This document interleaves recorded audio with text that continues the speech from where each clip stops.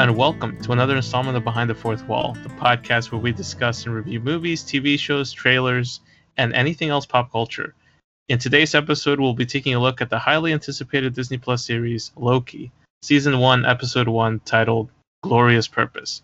My name is Ivan, and I'm joined today by my co-host and second Jedi Council member to not be granted the rank of Master, Emmett. What? This is outrageous.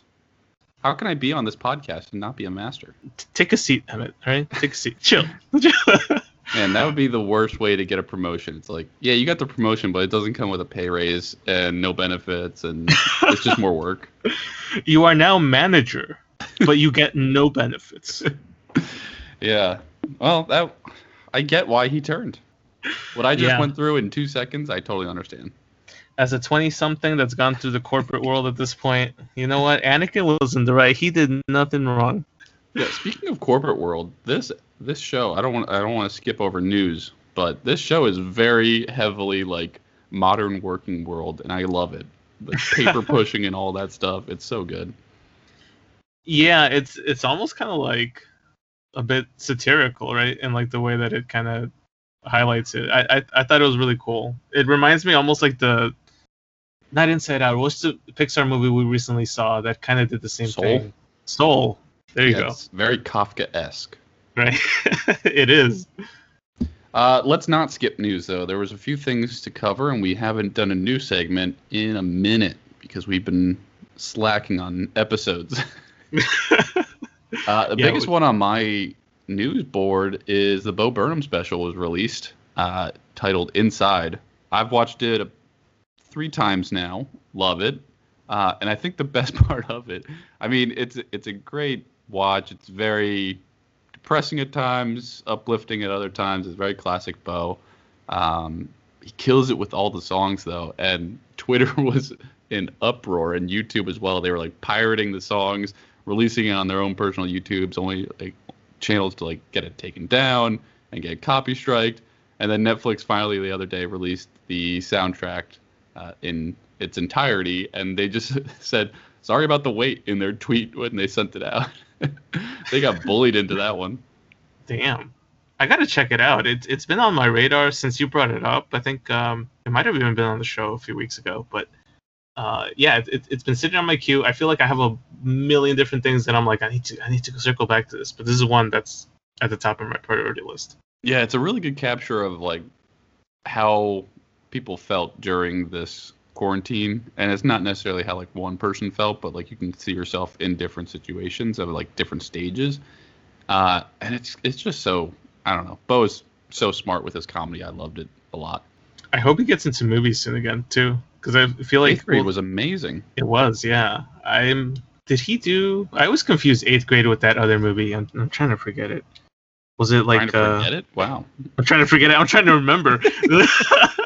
You can tell this is at the end of the day here because my mind is like gone. No. I do know what movie you're talking about. I also don't remember the name of it, but I think he was just acting in that, right?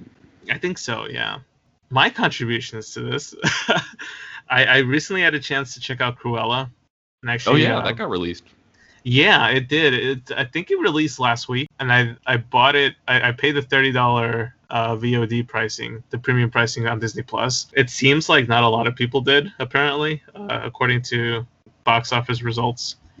But anyway, honestly, for anybody that's able to do it, or either video on demand, or if you're feeling bold enough to go to a theater at this point, it's a good movie. It surprised the heck out of me. I honestly wasn't expecting much, but Emma Stone killed the performance. She did really, really good.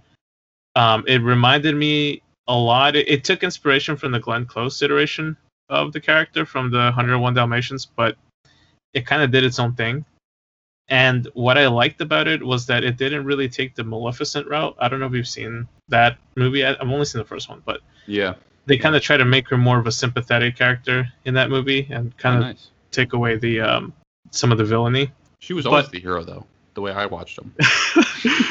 No, I mean, with Maleficent, they try to do that. With Cruella, they do like subtly that, but they don't like fully commit to making her a full-on sympathetic character. Just understandable, yeah. Yeah, you understand her motives, but she's still evil.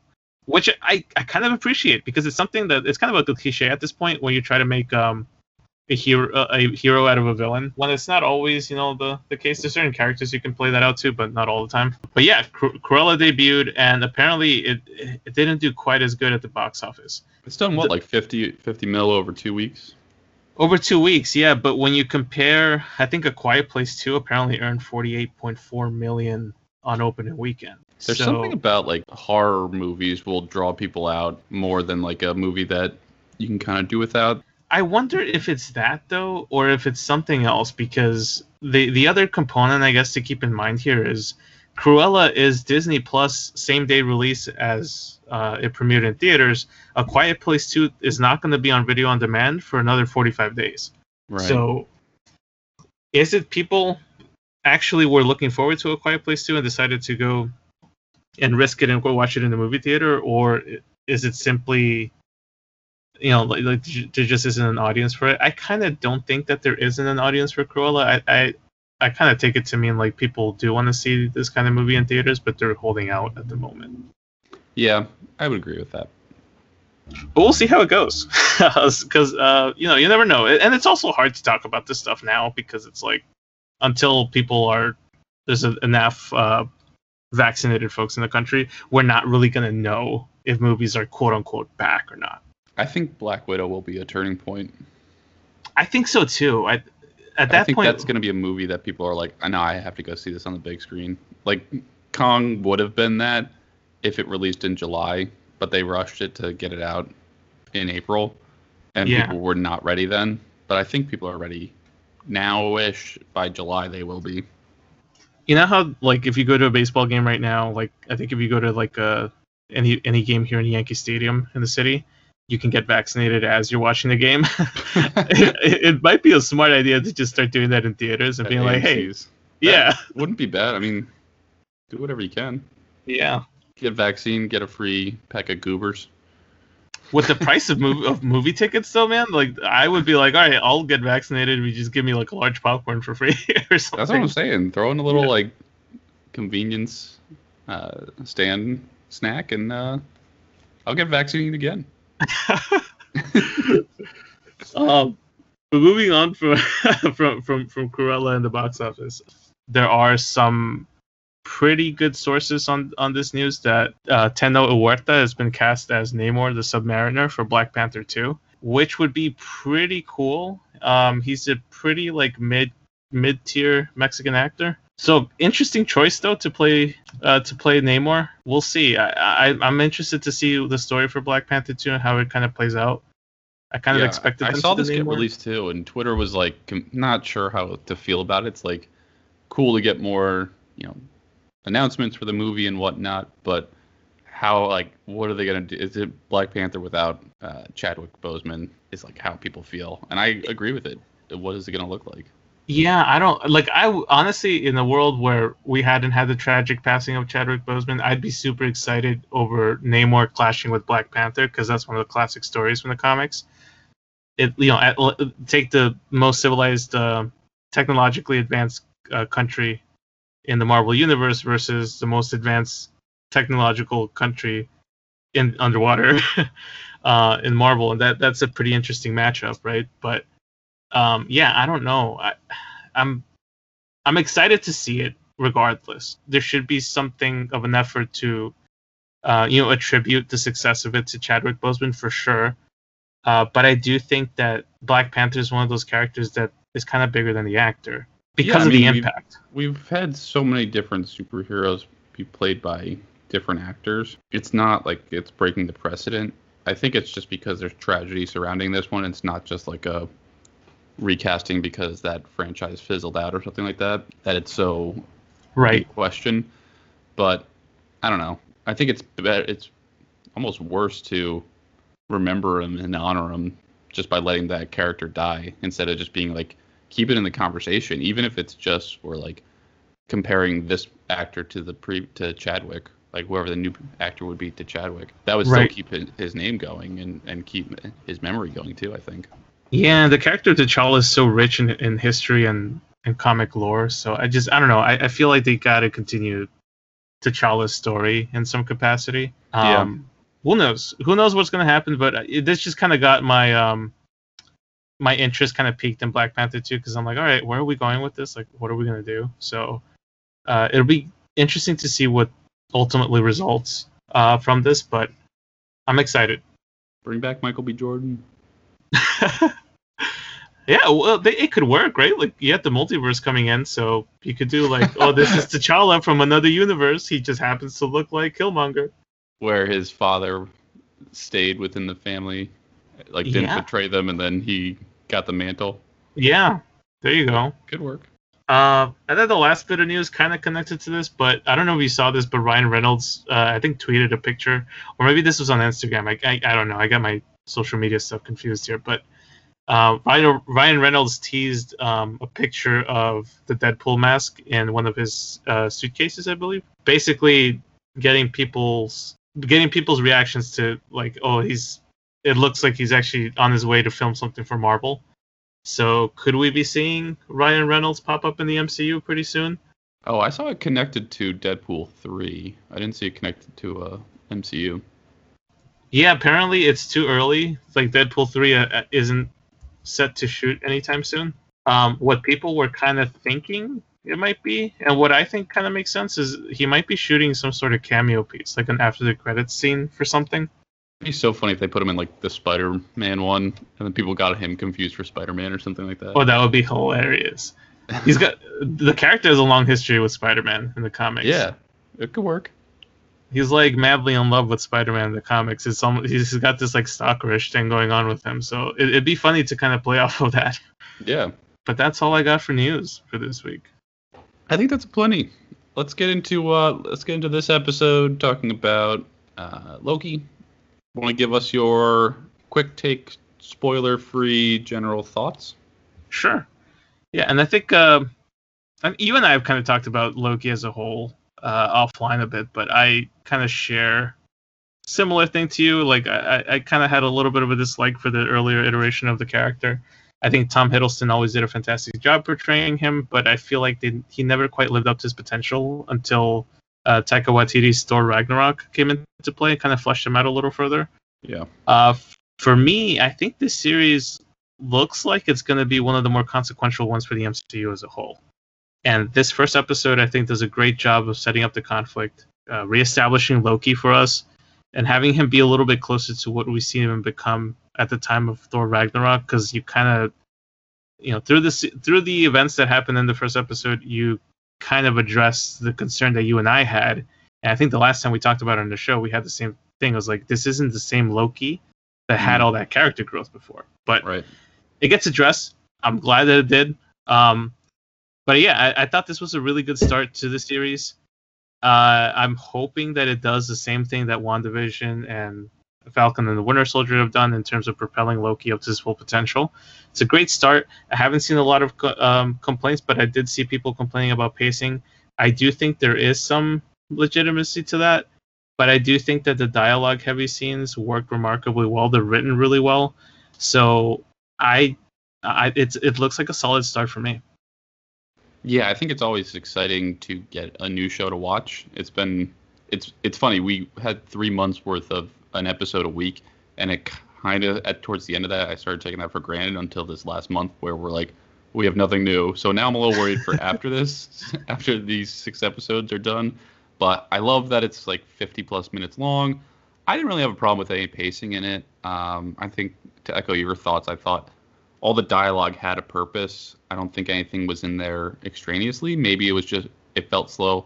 I did notice they used a lot of like somber music, which may have felt like the episode was slower because of that. But I'm really excited for what we're getting in Phase 4.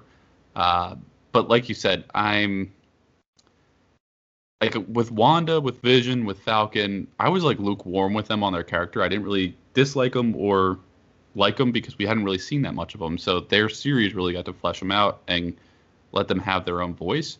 Whereas Loki, I feel like, has gotten a lot more screen time. And like you said, I disliked what was done with his character. I like Tom Hiddleston in the role. I think he's a perfect Loki. But they kept doing the same routine with him. He betrayed, like they made a joke about it in Ragnarok, like, oh, you betray me again, and we go round and round and round.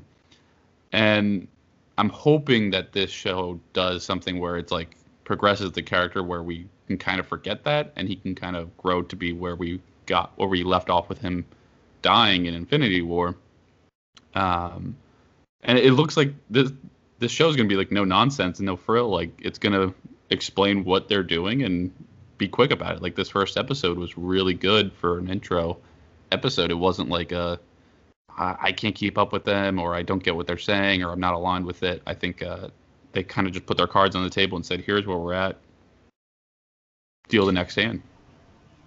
Yeah, I agree. I feel like, I don't know if you kind of share the same sentiment on this, but I feel like this gives me almost like a WandaVision type thing. This intro episode is almost what I thought WandaVision's intro episode was going to be like, in the sense that it establishes something that's new to the MCU, but also kind of gives us a good idea of what's to come. Whereas I feel like WandaVision played its cards very close to the chest.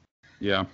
But yeah, we've offline, we've had conversations about the fact that we were kind of concerned about the MCU for a while after Endgame.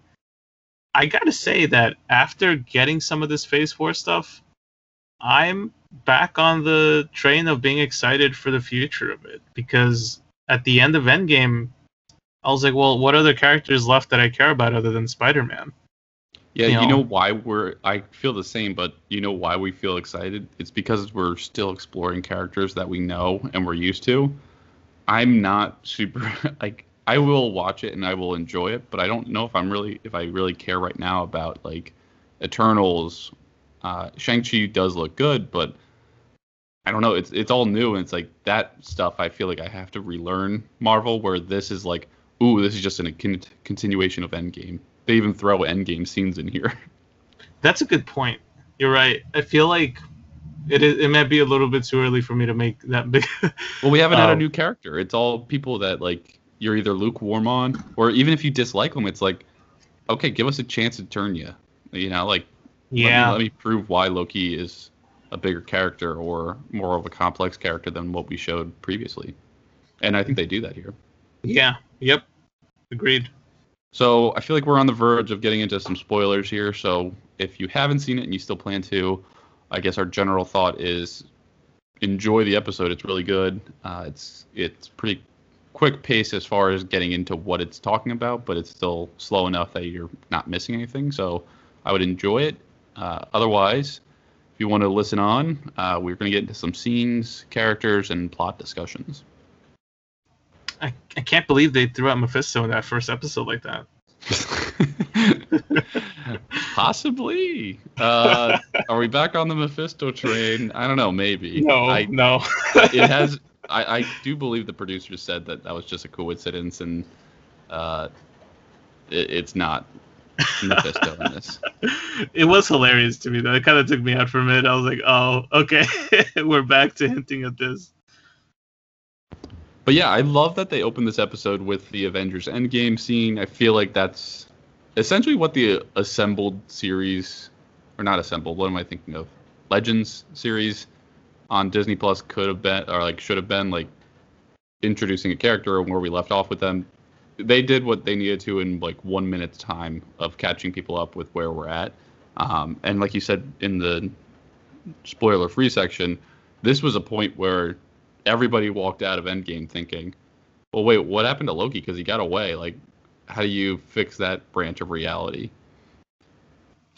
Yeah, they're really doing some good work of like tying out, catching everybody up, or just reminding everybody where we were. Because Endgame was such a big movie too. Like I kind of forgot about what exactly happened with Loki.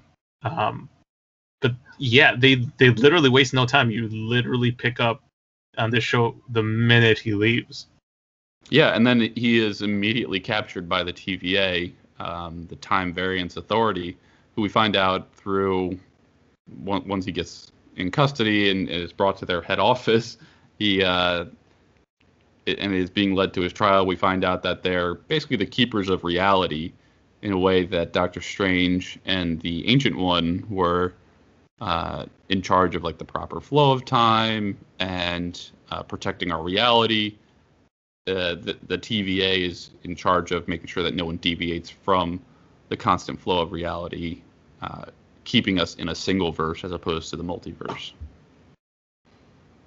They did something that I think broke kind of some of the sacred film rules here, where they did a lot more explaining than they did just kind of showing us. I don't dislike that, though. I guess maybe I'm just too simple-minded, but like I don't either. Just explain it, especially when it's like complicated things like time travel. How every single movie has a different interpretation of like going to the past will affect the future or will affect your new future. Like there's so many different ways to understand time travel. And I like that they're just explaining it because it's like, don't leave it to interpretation. Otherwise, fans are going to go crazy with their theories, which is what we saw in WandaVision. Like that was runaway train because they left a lot to be speculated. Yeah, and this kind of allows them to take control of that narrative to just be like, all right, this is how it works. This is what's really happening. So I guess to kind of explain it too to the audience here, like the way that the show kind of sets up the multiverse is that it used to be all these branches of reality kind of flowing in and out and kind of crossing with each other. But now I guess the Time Variance Authority kind of melded it all into one continuous timeline, which ties back not to it. The TVA didn't do that. The TVA is a spawn of the Timekeepers. Yeah. Who I guess were just like three ancient beings that merged all those multiverse threads into one and made it a much safer world or universe to live in. And then the Timekeepers created the TVA agency or whatever you want to call it to be in charge of like, I guess, micromanaging the timeline. Major micromanagement. Yeah, no, it's basically a more like thought out explanation than what the Ancient One kind of gives to Hulk in Endgame about the timeline. Yes.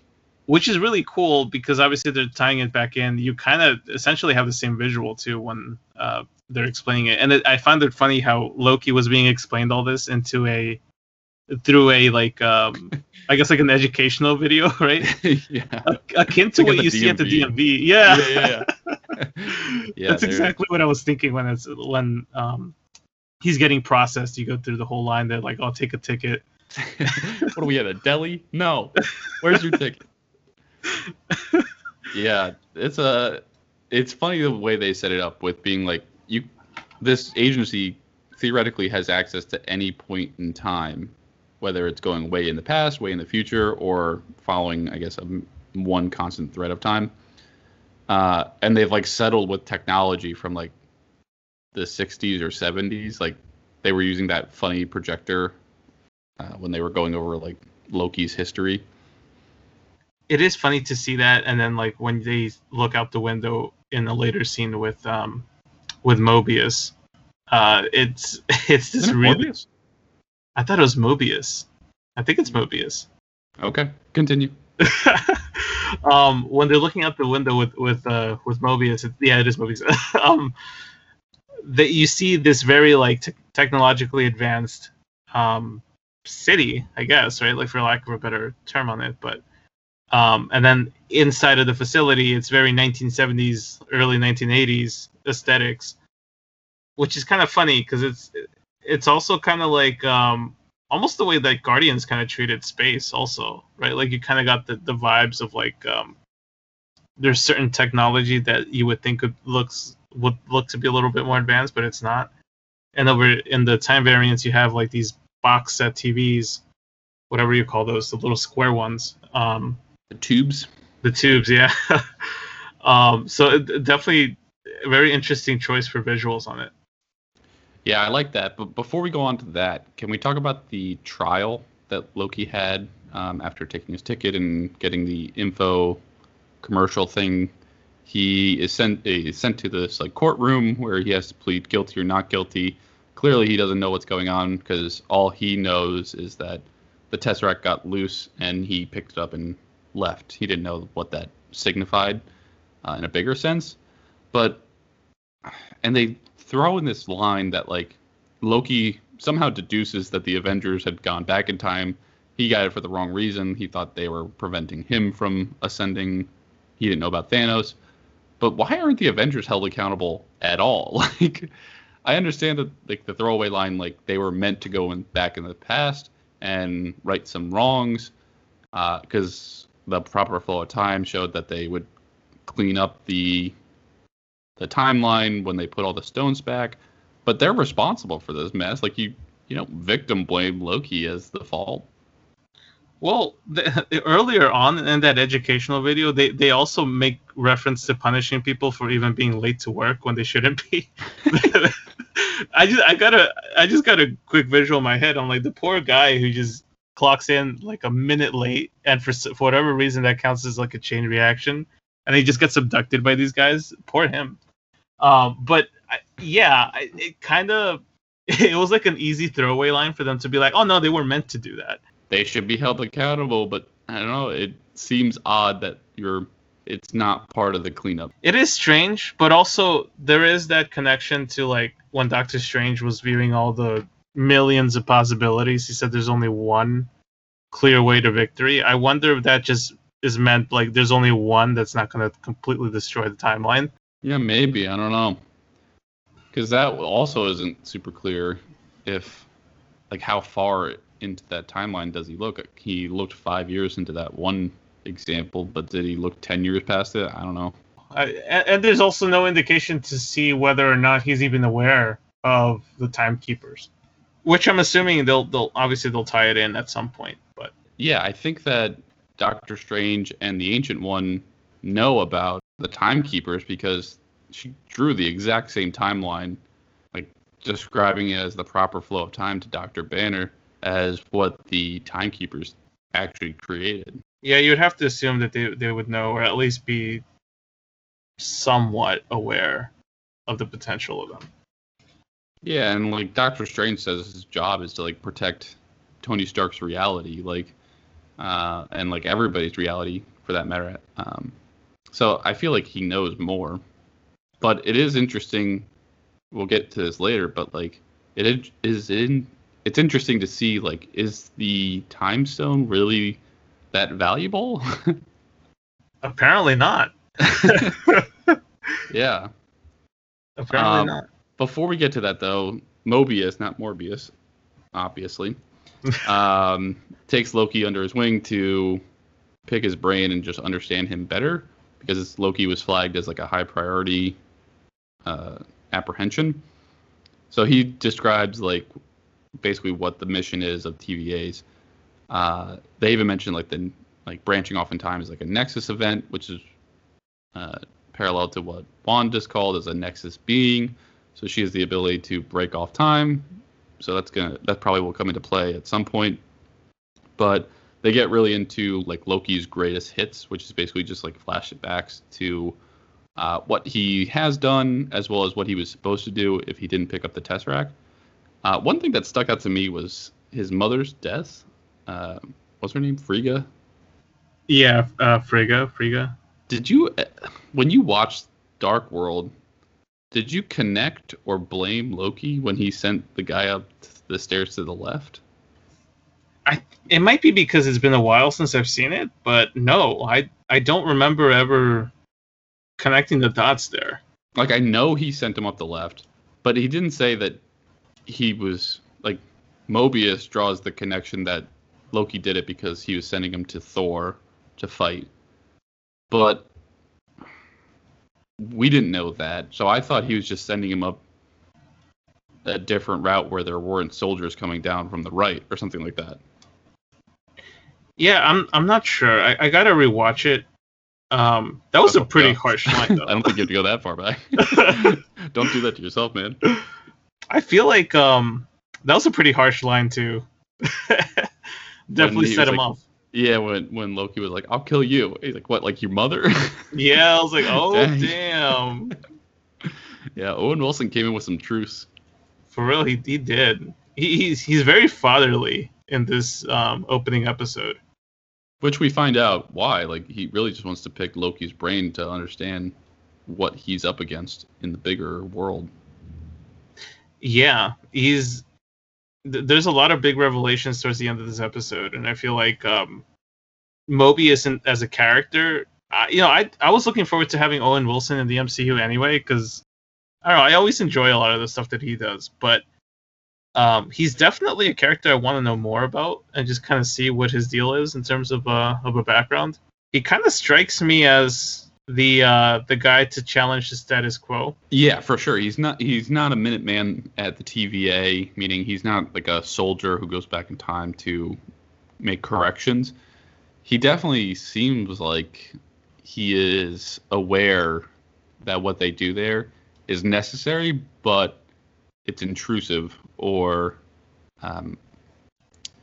it goes exactly against free will, which is something that Loki struggles with a lot in this episode. Is he's very strongly believed that if I do this action, it will get me X steps closer to being a king, and that's what I want.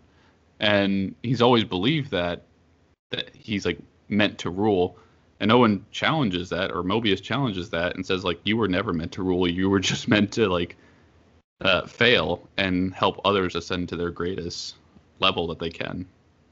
Yeah, this whole episode is kind of Loki's realization of like what his true purpose is in life. What a lame character he actually is.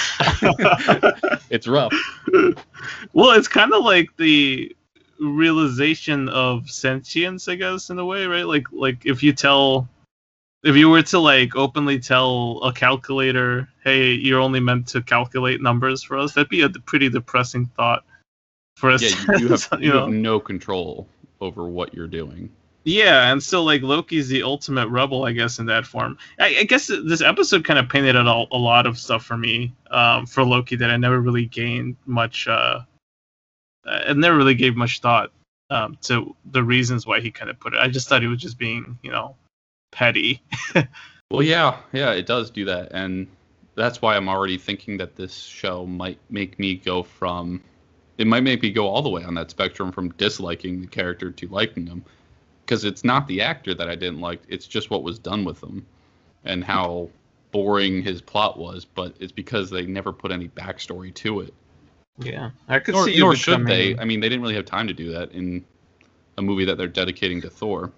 Yeah, he's always been like a secondary character, which is essentially the revelation that Mobius kind of dropped on him. He's like, hey man, you're not the main character of your story. Yeah, it is pretty brutal. Was there any like other flashback bits or flash forward bits that stuck out to you that you would want to talk about? I think for me, and I might be getting ahead of myself a little bit here, but I think the realization of him of like kind of going through and experiencing what would have been his life had he not picked up the Tesseract and he'd just gone through the natural flow of time. I thought that was both heartbreaking and also like a really clever way to catch up Loki and establish him back to where he was when we lost him in the MCU. Yeah, it's a great parallel to Gamora in Endgame, how she obviously dies to get Thanos the stone in Infinity War, but the past Gamora catches up because of what Nebula fills her in with, like, here's what goes on in the next 4 years that you miss, or whatever it was. So yeah, I really like that we're able to speed up his character development to where we last left off and what we liked about him, how he came full circle to being a good guy. That is getting ahead a little bit, but I totally agree. I think that moment of, I guess, flash forwards, not flashbacks, was really, really powerful to watch him have all these like breakthroughs that took 6 hours of movie time for us. Yeah, it was kind of like a crash course in like speed therapy.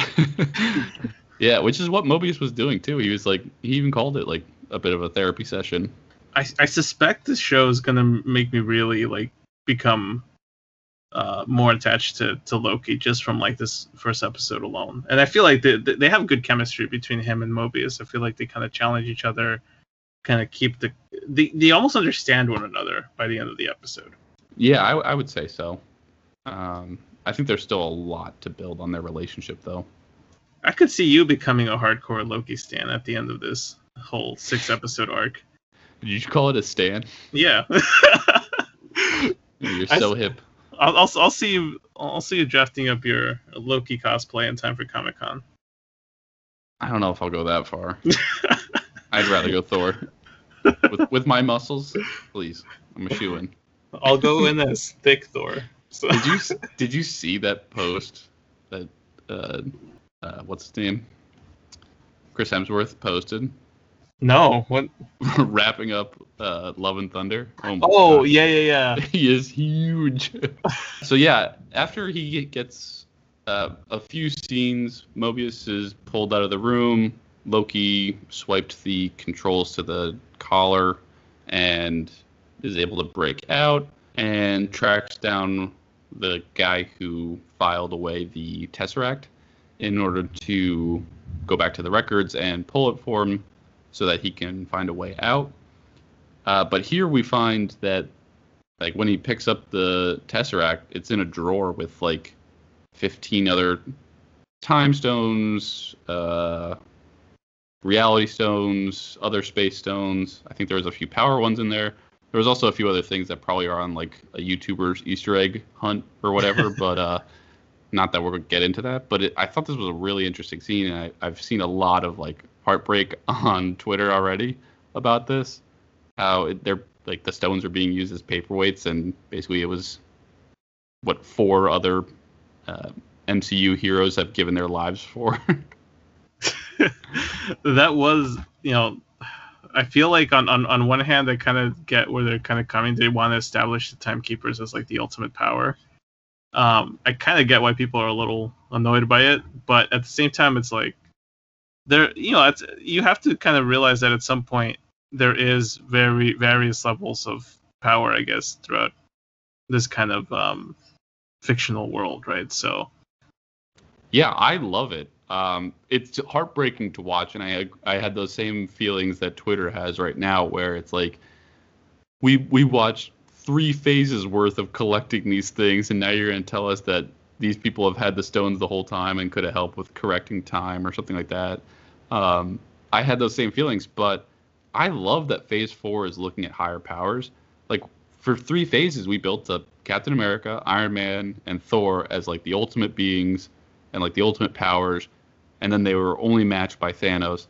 Now we're looking at, like, agencies, like, that have been working in the background that pale in comparison to what we were getting. And then we're going to be getting things like the Eternals, who are even bigger beings. I just wonder what this means for Doctor Strange, who seemed like he was probably among the top tier of most powerful heroes for phases 1 through 3. Does this weaken him? Or does this, like, is there a way that he can leverage the power of the stones or the power of the time stone?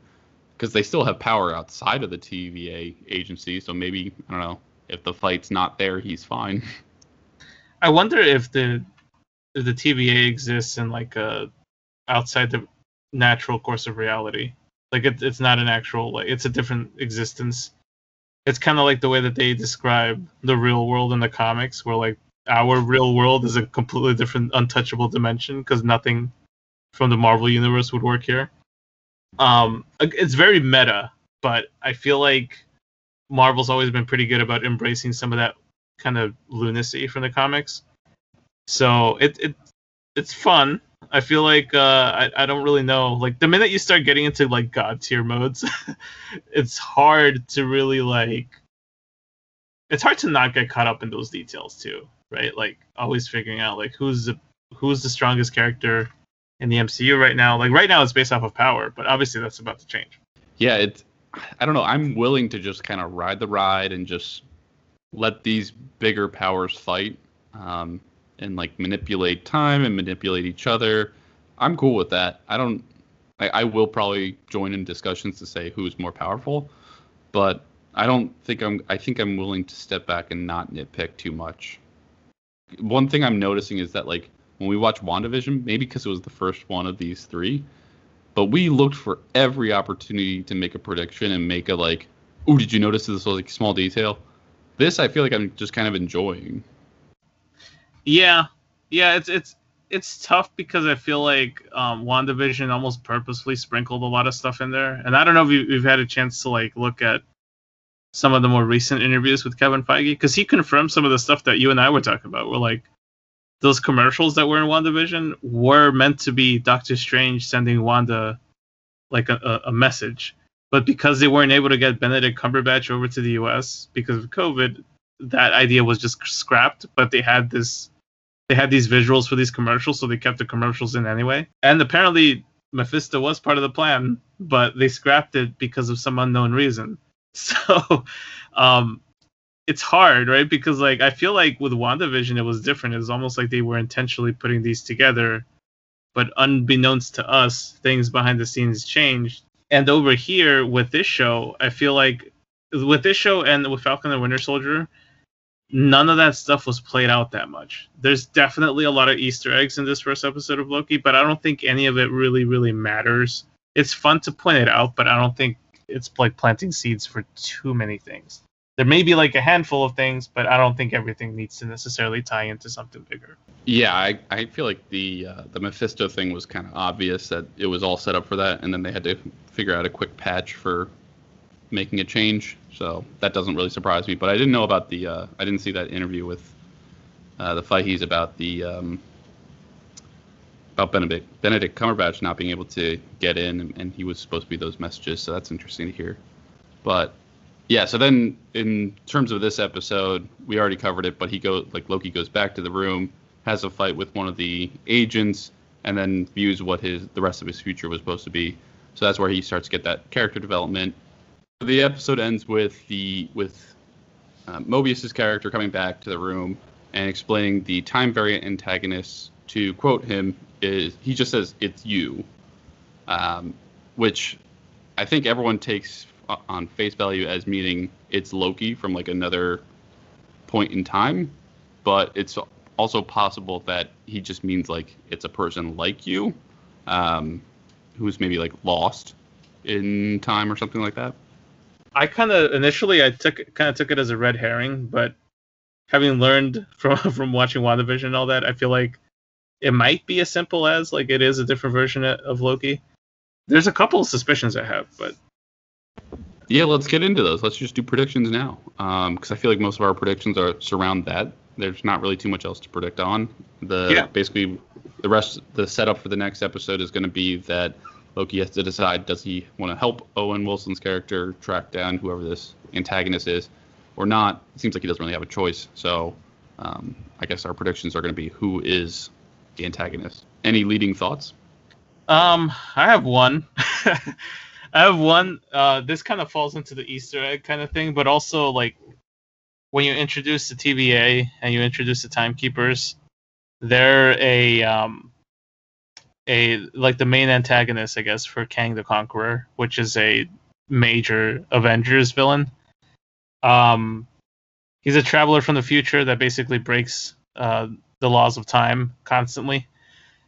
So I couldn't help but like make those connections in there, because between the roster of the Young Avengers forming up in other shows and him being introduced through a Young Avengers story, I feel like a lot of this episode was calling out to Kang between the introduction of the Timekeepers and when they made reference. I think the introduction to Mobius's character was him exploring a crime scene, and they're talking about like, oh, it was him again. He struck again, something like that.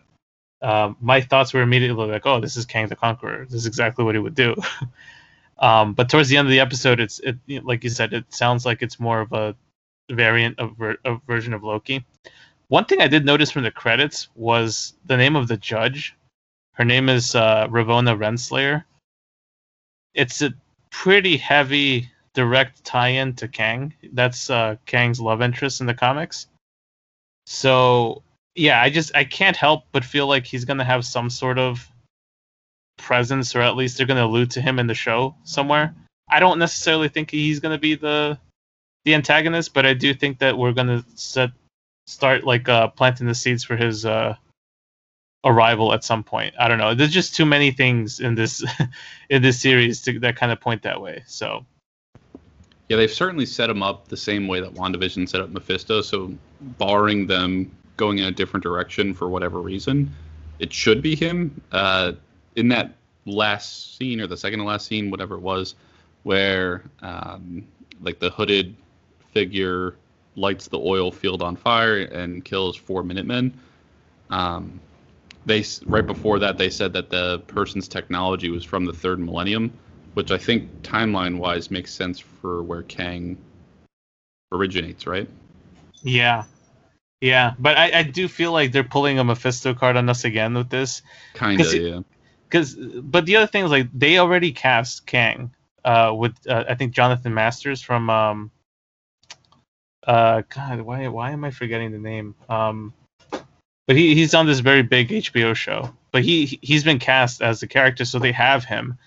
However, they've said that he won't make his debut until Ant-Man 3. So I don't know. They could just be pulling our leg. You did have a prediction on it potentially being, actually, if we're sticking with Loki himself, like what that could be.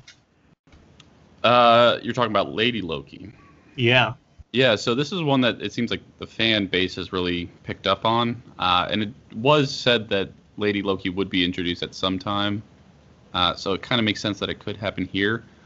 I forget where I picked this up on, but someone took a still shot of Loki's intake form when he was being processed by the TVA, and under his gender section, it's just written as fluid. So it's a small detail that could hint at Lady Loki being a version of him, but it also could just mean like he has the ability to shapeshift into other people's forms. So it's possible that's also like another red herring. That is kind of funny though, because in the comics he has been explicitly gender fluid since like the early 2000s. But part of the explanation for that is like he likes to morph himself into the female version of himself. And but then there's other iterations of Lady Loki where it's like literally an alternate version of Loki from another universe. Given that we're dealing with time variance here, I kind of think you might be right about this being Lady Loki. It seems like the obvious kind of choice to go with.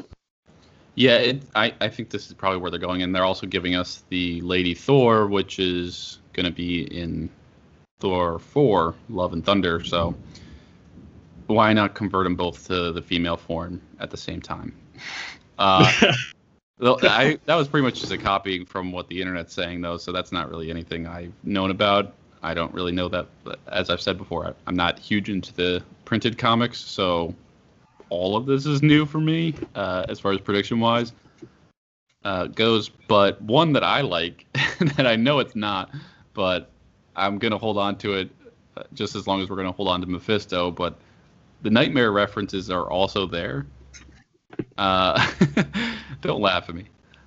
But like the Kablooey bubblegum that is in the first flashback, or not flashback, I guess, the time we're introduced to Mobius, the crime scene, the like cartoon face on the packaging resembles Nightmare. And then blue is also his color too, right? Yeah. And then Loki calls the TVA a Nightmare, and Mobius says, "No, that's another department, but you can get rid of that one if you want." Like, I don't know. These are small things that probably mean nothing, but they're fun to like use as evidence. Yeah, I feel like there might be something to it too, because the heavy rumor right now is that Nightmare is the villain in Doctor Strange 2, which would make sense. I don't know. Like, I feel like they've been planting these seeds for a while, right? Like, we went from WandaVision to this, and I as much as I want to like kind of separate these out a bit, I gotta think that this might actually end up being one of the most one of the heavier influencers for the main MCU after the show. Like, it wouldn't surprise me if this leads into Spider-Man No Way Home, which then leads into Doctor Strange, which then also picks up some of the elements from WandaVision, which would be kind of ambitious even for Marvel, because this is tying out like shows and like several shows into several movies. Yeah, I like that they are using these series to tie everything together, you know, to be the bridge between Phase 3 and really, for that matter, what Phase 1 and 2 were as well, but bringing like the OG fans to this new generation of movies. I really like that these series are more than just like paying an homage to Wanda or to Falcon or to Loki, and actually using them to be like, let's set up Doctor Strange, another movie. Let's set up like the multiverse of madness. Let's set up the Spider-Man films and all that. Yeah, I feel like there's a lot that they can definitely use these shows for. And the thing that I actually kind of looking forward to seeing is like tying in the characters that are introduced in these new shows to the main MCU movies to see how they kind of play out. And we've had like characters like Monica Rambeau. We've had I don't think well, we did with John Walker, right, from Falcon and Winter Soldier. And over here we have Owen Wilson's character Mobius. I wonder. I'm looking forward to how they will translate into the big screen. Only because I feel like the characters that we get introduced to on the show, we have more of an opportunity to get to know them, I guess, more like closely, more intimately, however you want to put it. So I feel like they almost kind of get a better entry into this world than some of the movie secondary characters. Yeah, I kind of picture them having a role much like a Darcy had, where it's like, her, she's in a few of the movies, and then she gets some time in the series to like grow it a little bit more. I think they're going to kind of have these characters, like you mentioned, of Monica Rambeau or John Walker or Owen Wilson, perhaps be in the movies, but be like a small role. So then those are like, ooh, that's a good callback. Yeah, and the only difference is now like you'll have this like sandbox that you can go to and just watch them kind of play out and get fleshed out a little more. Whereas before it was like, oh, I really enjoyed this character. I wish we could have more time, but shame that we're not able to. And now it's kind of different. Like we are able to kind of flesh those characters out a bit. I think like in terms of predictions though, like aside from like maybe getting an introduction to Kang the Conqueror, I don't really know how else they're gonna go through this show.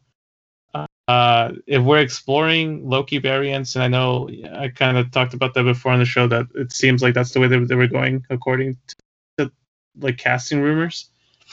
I do hope we get the other variations of Loki. Like I hope we get Frog Loki. I hope we get Kid Loki. Kid Loki and Lady Loki in particular, I think, are the characters that kind of flesh out the character the most. So I do hope that we get a chance to see both of them.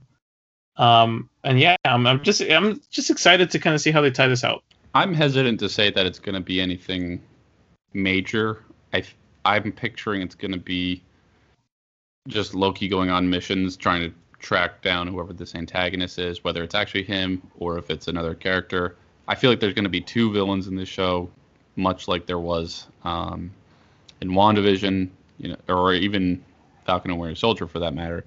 I think it's going to be like this person's the bad guy, and then secretly at the end, like, there's someone else that we had to keep our eye on. Short-term prediction, I think it's just like, I don't know, they're probably just going to do a couple missions next episode, but I like that they're going to be like 50-minute episodes. Yeah, me too. I'm more excited. Whatever kind of like stability they can give us on episode lengths, the better. I feel like Mandalorian just kind of took me for a big roller coaster where I'm like, is it going to be 20 minutes this week, or is it going to be 50 minutes? Like, I mean, I would rather have a shorter season with number of episodes, but have each be an hour, just because you really you're not on a roller coaster. Like with WandaVision, it's like you're not giving me enough time to really enjoy the plot or build up suspense or anything like that, and then you just leave me with a cliffhanger and immediately cut the credits. I want something like this where it's 50 minutes, where sometimes the pacing might seem slow, but at least like you get to breathe during those slow parts and reflect on what just happened and what is going to happen next.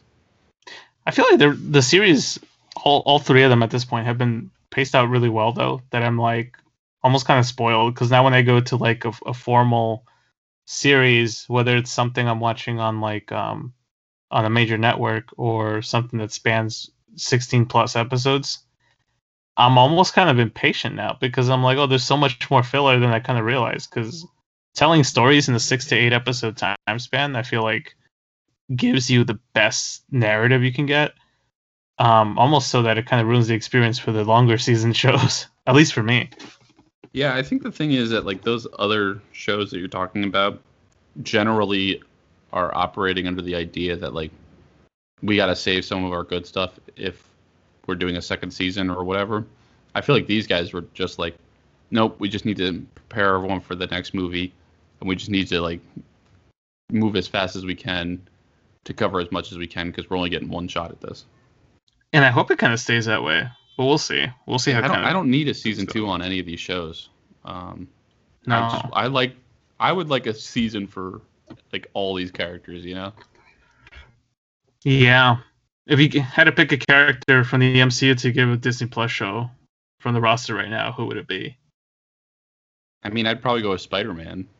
Yeah, I can never get enough Spider-Man. Plus, he's got like a plethora of villains compared to everybody else. Yeah, I feel like he is set just the number of villains. Also, just like his routine is like going to school and then like fighting crime after. I feel like that's like each week could be an episode type of thing. That's his extracurricular activity, like flat out. But yeah, I think we both really enjoyed this episode. I think there is still a lot left that we didn't break down and analyze just because there's so much. But it's going to be interesting to see how they play out the rest of the season. So if there's anything that you think we missed that we need to readdress or anything that you want to bring up to us, feel free to reach out to us on Twitter at BT4Wall, 4 being 4TH.